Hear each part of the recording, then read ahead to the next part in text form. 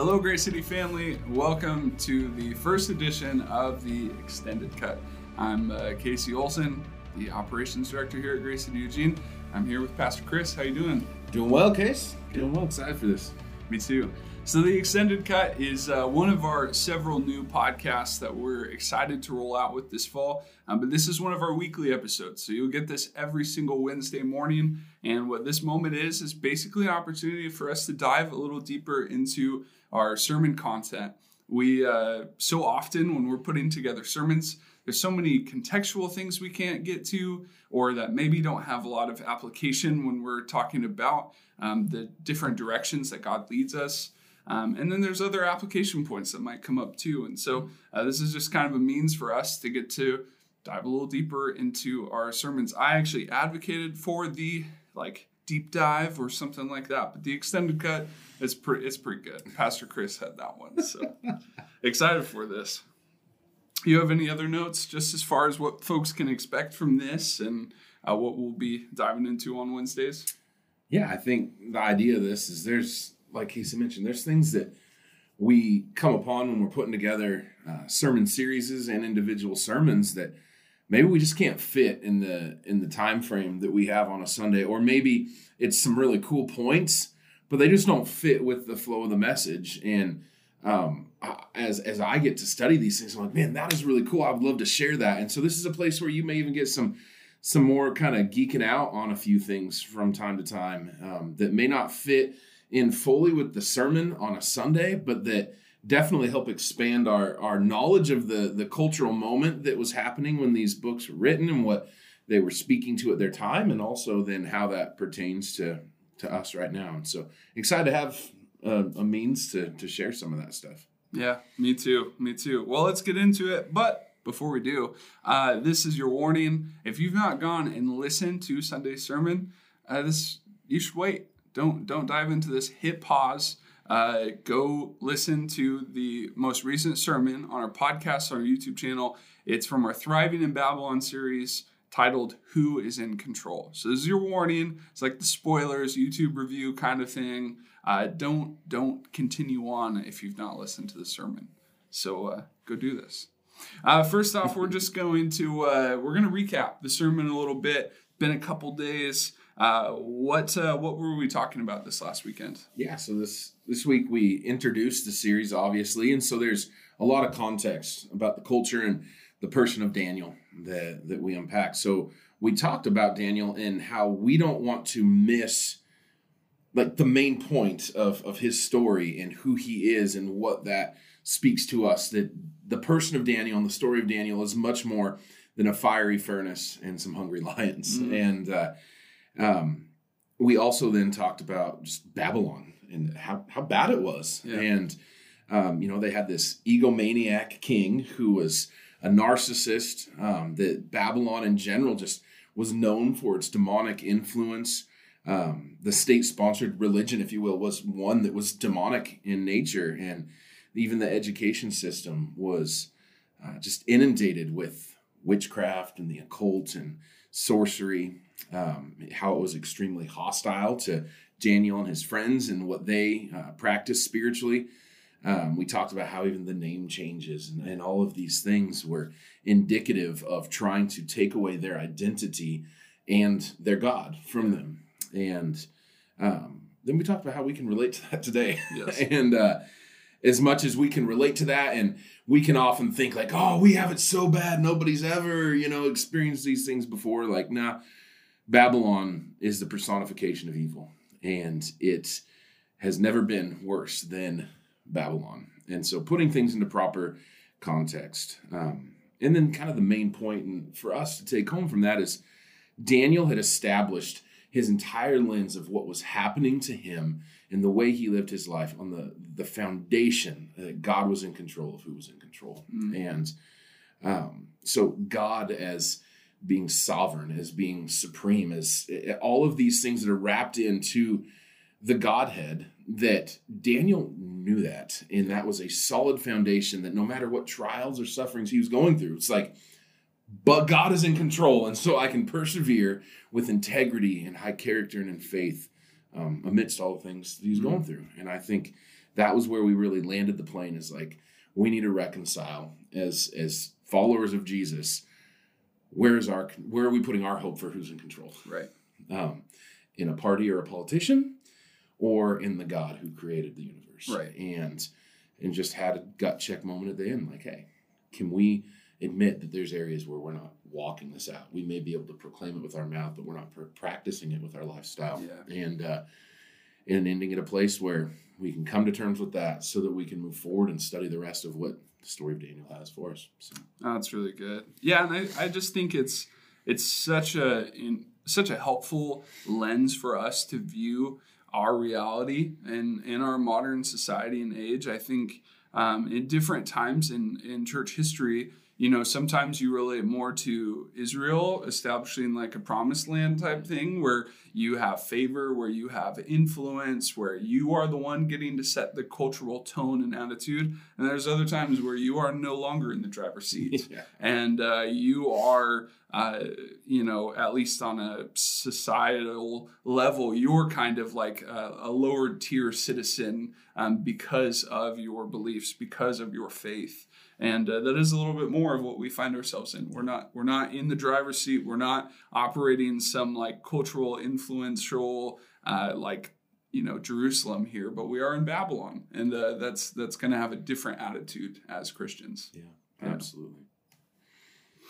Well, one of the things that we wanted to dive into, just as we kind of recapped, because like we said, there's just only so much time we can have on a sermon. And we just kind of wanted to unpack the life of Daniel a little bit more, kind of look who was he and where is he going as we look at the book of Daniel named after him.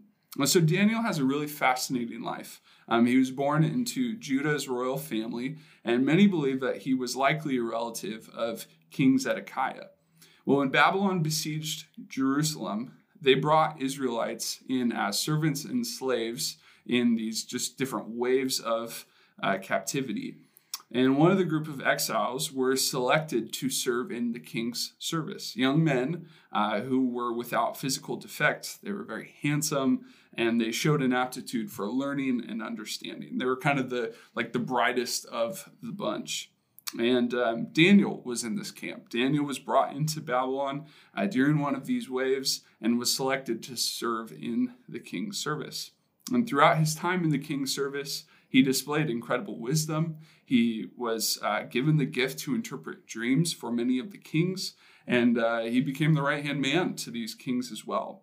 He helped them find a cleaner diet that led to the king's service being healthier and stronger, and he helped give direction and interpretation to some really interesting dreams, to say the least. Though he was a great help for the kings of Babylon, there also were moments where he had to take a stand and remain faithful to following and honoring God, and moments where commands would have led him to have to be disobedient to the way that God had set. God not only protected him for doing what was right, but he actually ended up giving him favor so much of the time in these situations where he had to blatantly disobey a law from the king or from the nation of Babylon. He ended up finding favor with the Babylon kings, which was just such a cool aspect of his life to consider. He didn't cave in order to please them, in order to care for them or to find favor with them, but he actually remained faithful to God, and he still ended up getting to do those things, which was really cool. And by the end of Daniel's life, he kind of just gets to be like this old man who's had this history of caring for the kings of Babylon, who's been really a faithful friend, a leader, and he receives a lot of dreams and visions that would mark the end of Israel's exile in Babylon, and would give a roadmap for some of the other apocalyptic language that's picked up later in the New Testament. So that's kind of the life of Daniel and where things are going with him. Yeah. It's a really good flyover. I think it's really cool to see in his life that he didn't have to manipulate his social situation to earn favor. Yeah. That he relied on that foundation that we talked about. He knew who was in control, and as he honored God, God protected and cared for him in that. Yes. And I think it's going to be a fun thing to unpack the template for living that way. in, like you said, a place where it is not socially advantageous to be a Bible-believing Christian in the United States. And I think there's a lot for us to glean from his example in that. Absolutely. And I'm sure over time throughout this series, we'll dive into that too. A couple other resources you could look into. David Kinnaman wrote a great book called Good Faith. That's kind of all on this theme of how Daniel stood out as a faithful friend and leader in Babylon, but also somebody that knew where to draw the line and where to remain faithful to God. Grace City Corvallis did a series on this a while back too. You might be able to hunt it down. It's been quite a few years now. Yeah. But yeah, well, let's get into some questions. These are going to be kind of some of the routine things that we work through. And then hopefully over time, too, we'll refine this. We'll make this better. We'll think of other things to talk about as well. But keep improving. Yes, always. So question number 1 for you, Pastor Chris. What was most difficult for you when you were putting together this passage this week? Well, strangely enough, as I mentioned a little bit in the Sermon Sunday, like, as much as we've known for a year and a half, 2 years, that like, hey, we need to preach on this. I think I find myself living the human experience in our current times, and wanting to be able to make sure I have a heart check as to what I'm preparing and preaching. And so all the things that we are feeling and that we are seeing around us, like, just because I'm putting together sermons doesn't mean I'm not dealing with my human emotions in my flesh and those things too. And so when putting together the sermon, trying to remain like where I'm viewing it from a place of biblical integrity, not insecurity or some sort of other lens that we can often put on things. And also there's just so much in the Bible and so much in Daniel that goes into this theme of thriving in a Babylon or in exile or whatever terms you want to put to it, that there's just so much to be said in trying to wrap my mind around it. But I think if I'm honest, like it can be challenging to remove yourself from whatever things you're feeling about your current situation to preach and teach truth, foundational, and we have to confront that on any given week. But as you read through this and you study what Babylon was like, it's like, oh, there's so many correlations that it's uncanny. Yeah. And so just really wanting to make sure that we preserved integrity in what God wanted to say and not put any of our own like fleshly spin on it is something that I really wanted to guard against. And I'm human, so it can be tough. Yeah. But yeah, that was an interesting part of it. Yeah, it's real too, just because this is such a big conversation point in Christianity over the past few years. And you can think about work the Bible Project's done on this topic, and like Bridgetown Church, really influential in our region. And there have been a lot of conversations on this. And I imagine it can be pretty difficult sometimes to want to contextualize something. What is God trying to speak through a text? Through a topic and to our community, not just wanting to go out there and spew a whole library of things that you could on this topic. Yeah. I think since the pandemic started, there has been no shortage of faith over fear sermons. Yes. And since the political and social unrest, there has been no shortage of the United States isn't Jerusalem, it's Babylon. There's been no shortage of this exile theme. And as much as that is true, I'm grateful that God led us to a place of viewing it through a lens not of combat, but of redemption. Yeah. And so I don't have to muster up enough faith to overcome the fear and the anxiety I'm feeling, but I just need to get down to the root of like Daniel's story and how he perseveres through hope, humility, and wisdom, not in like fighting and feeling like he's got to fight for himself, but knowing who does fight for him. And so there are a ton of narrative sermon series books, all these things out there, but I'm grateful that we're approaching this from a lens of let's be a redemptive thread in this rather than a combative one. Yeah. And I think that is hard to come by, unfortunately, right now. Yeah, I'm grateful for that too. Well, the second question, what brought the most joy in this. What was really inspiring, exciting for you as you were considering sharing this message with her church? Yeah. Nobody ever asked me that question about when I'm putting together a sermon series. I think it wasn't a direct correlation, but what really brought me joy is the fact that I had to reconcile these truths in my own soul before I can preach them. And the joy of like, God's in control of who's in control. Yeah. Like, he's got this. He's brought his people through far worse. Like, and I'm not sitting here every day. Like, it can sound like as I'm talking about this, I'm just, oh, this world is so hard. Like, that's not my posture, but it's the reality of how people and those that I get the honor of pastoring can view the world, or at least circumstances that happened throughout the last few years. And so whether or not that is my heart posture, condition, or fear, it is one that because of the calling God's given me that I take on, at least on the behalf of plenty of others. And I do have these things myself. And so getting to preach this to myself, to prepare my heart, to impart this to my community actually brought me joy because, I mean, any of this stuff you go through, the Bible, every time you read it, it gets you, right? Yeah. And so it's just been a fresh rejuvenation of where my roots are, where my hope is, who is in control. And with so many things spinning out of control, yet as a leader, people look to me to try to control it, to just be like not in some like, I'm just passing this off, but hey, we're good because my boss has got this, right? Like the guy I work for, the guy I serve, like he's got this. And that is just refreshing. And it's just like the word says, like you experience the joy of your salvation. Right. Like the one who saved me is infiltrating my heart with joy as I prepare this stuff. So. And I just think there is something to remembering and reflecting on those foundational truths about something like God's sovereignty.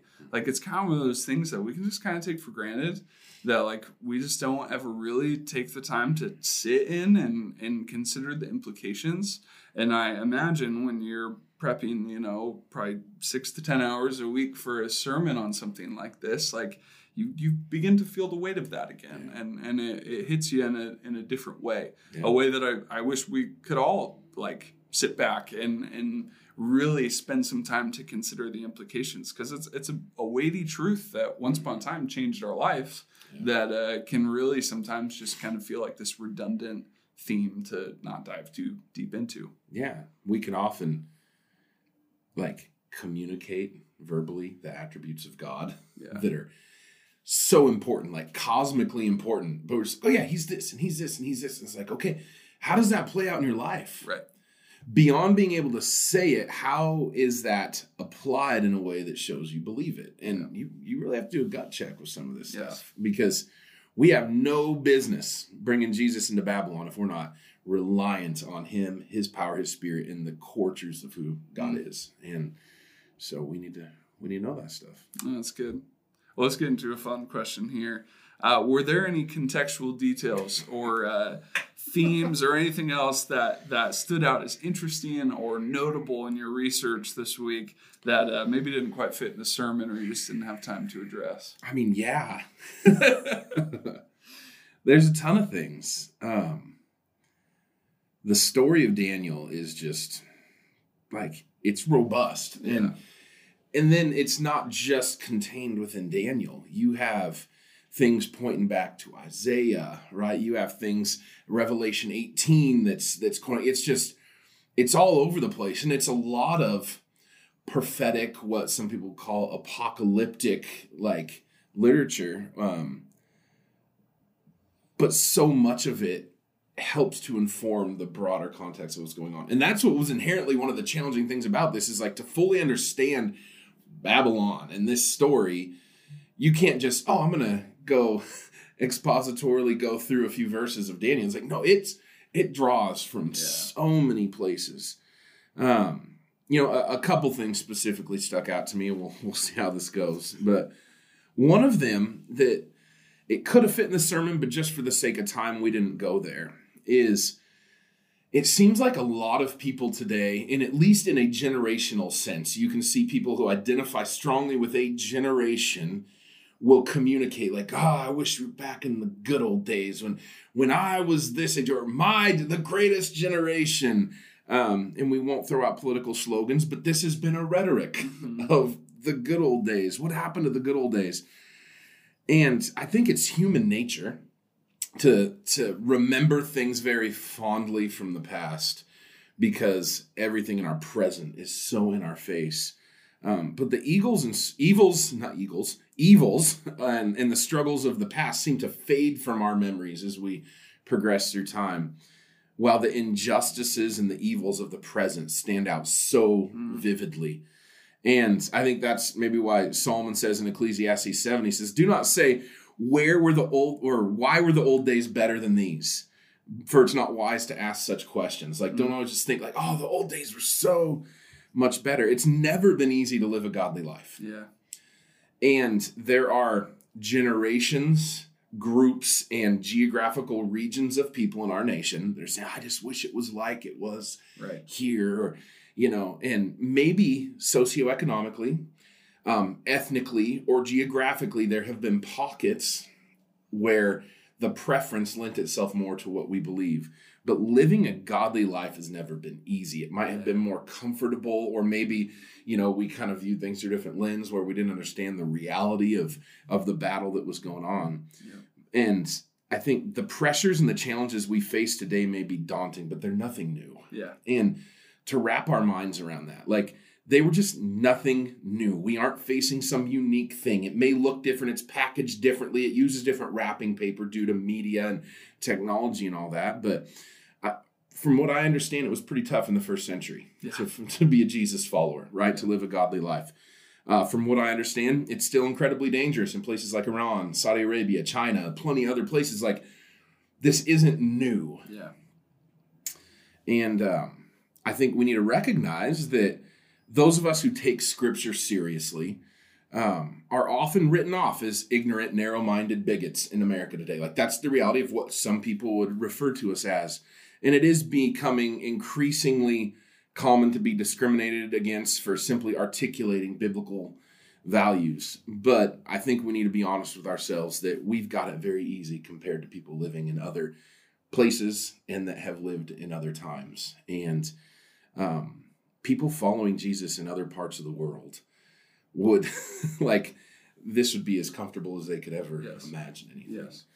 And so I just think putting things into proper context, a lot of people in our nation, Christians, have thrown out the word persecution and all of these things. And there are things that we get, people come against us and we've maybe see resistance in a new way, but I'd just be really careful to use that word. Yeah. It's not illegal to pray here. Right. We can own a Bible. We can utter Jesus' name in public without the fear of being tossed in jail or killed. And when we refuse to bow down to the idols of our culture, we might lose our job. We might lose some friends, but we won't lose our lives. Right. And I find that preparing the sermon series, going through this material, reading the book of Daniel, looking at the theme of exile in the Bible, gives us really good perspective. Yeah. And there are still a lot of things that we need to be grateful for. Yes. Yes.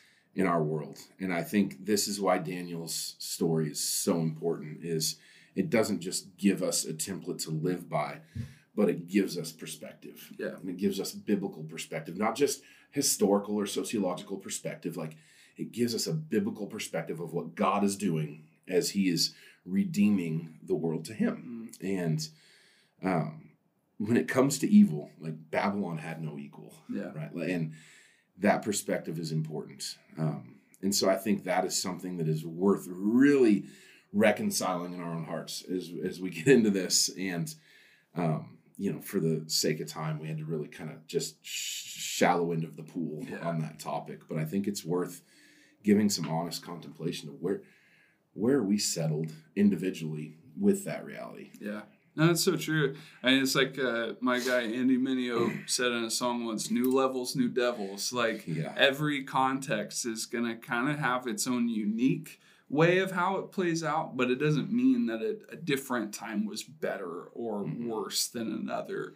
Like times where it was more favorable to be a Christian in society, just the temptations and the societal issues just look different. It doesn't mean it was any better. It just means they had to face different devils for that season. And as time shifts and as seasons change, like we just end up facing different things. And so that's a really good thought. I really like that. Yeah. I think the other thing that came up, and this is a little more on the nerd out word study side of things, but was this whole concept of Daniel and his friends becoming eunuchs to be a part of this governmental position, and that like Babylon, like the king Nebuchadnezzar, as he brought them into this 3-year like program, right, to get educated and learn all their language and their literature and everything, that part of that process was literally castration.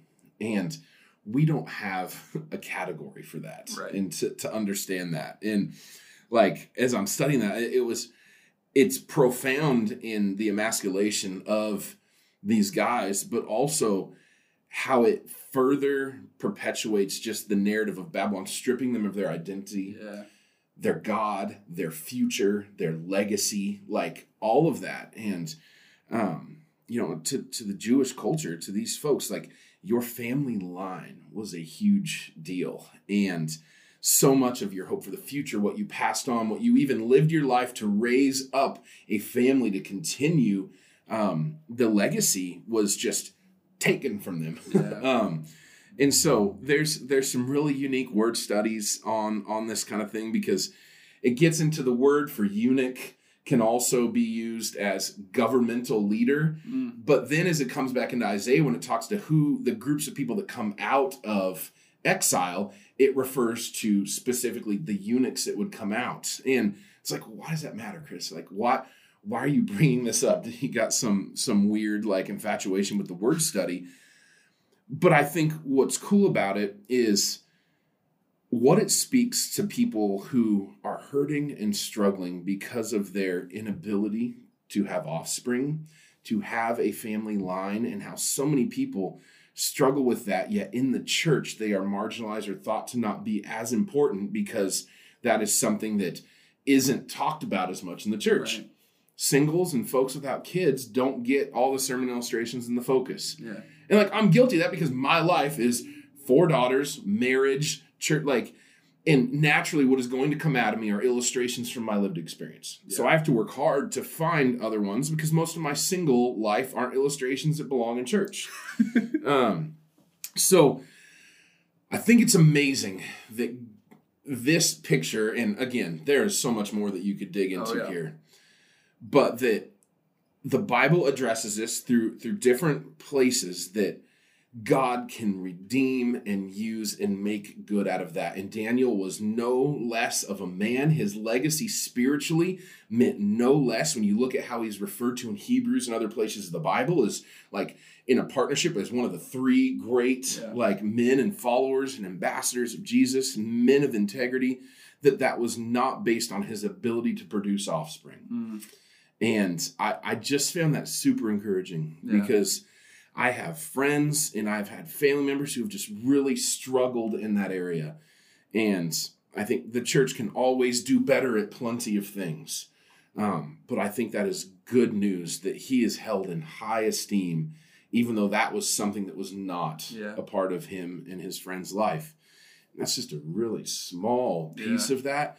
But I praise God for those little nuggets when you dig in. Because at first it was just was he really a eunuch, right? Like, let's dig into this. And then it brought up this whole other thread of like, whoa, this redemptive part about that to our culture and to like the people that God's given me the honor to walk in relationship and pastor. It's like, that's really good news. Yeah. And I know this just barely brushes into that, but that's why we got to study this stuff, man. Yes. Like get in your Bibles, because that stuff doesn't just come from reading a verse for face value. That comes from understanding the heart and character of God through the entire narrative. Yeah. So I'm grateful for things like that. Oh, that's so good. That's another thing that didn't fit into Sunday and would have been awkward. But I love it.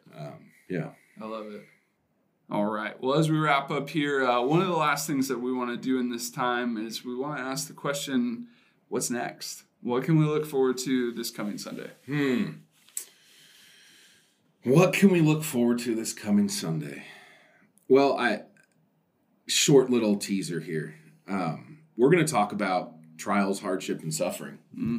The fun stuff. The fun stuff. And let me put it this way. In the school of life, right? If we look at life as a school, if you will, trials, hardship, and suffering are 3 classes nobody wants to take. You'd have to be like a psycho to sign up for those classes, or just super holy. But the reality is they're necessary. No. They are very necessary. Frankly, trials, hardship, and suffering weren't always necessary, but a couple folks named Adam and Eve failed an exam pretty miserably, and ever since, these things have been a part of the human experience in our life, in their curriculum, if you will, that we all have to take. And so this week we're going to be taking a step back and looking at the important role of hardships and trials in preparing us for the spiritual battle that we're engaged in. We're going to see that they serve many purposes, and God uses them for some very specific things: to thin the herd, to separate genuine from the counterfeit, to expose our hidden spiritual weakness. It's a fun one. And to awaken our dormant strengths. And so these are all foundations upon which hope, humility, and wisdom rise. But we're going to talk about how these classes, if you will, prepare us for the spiritual battle and what they reveal as we walk through them. So. All right. I can't wait. Me neither. All right.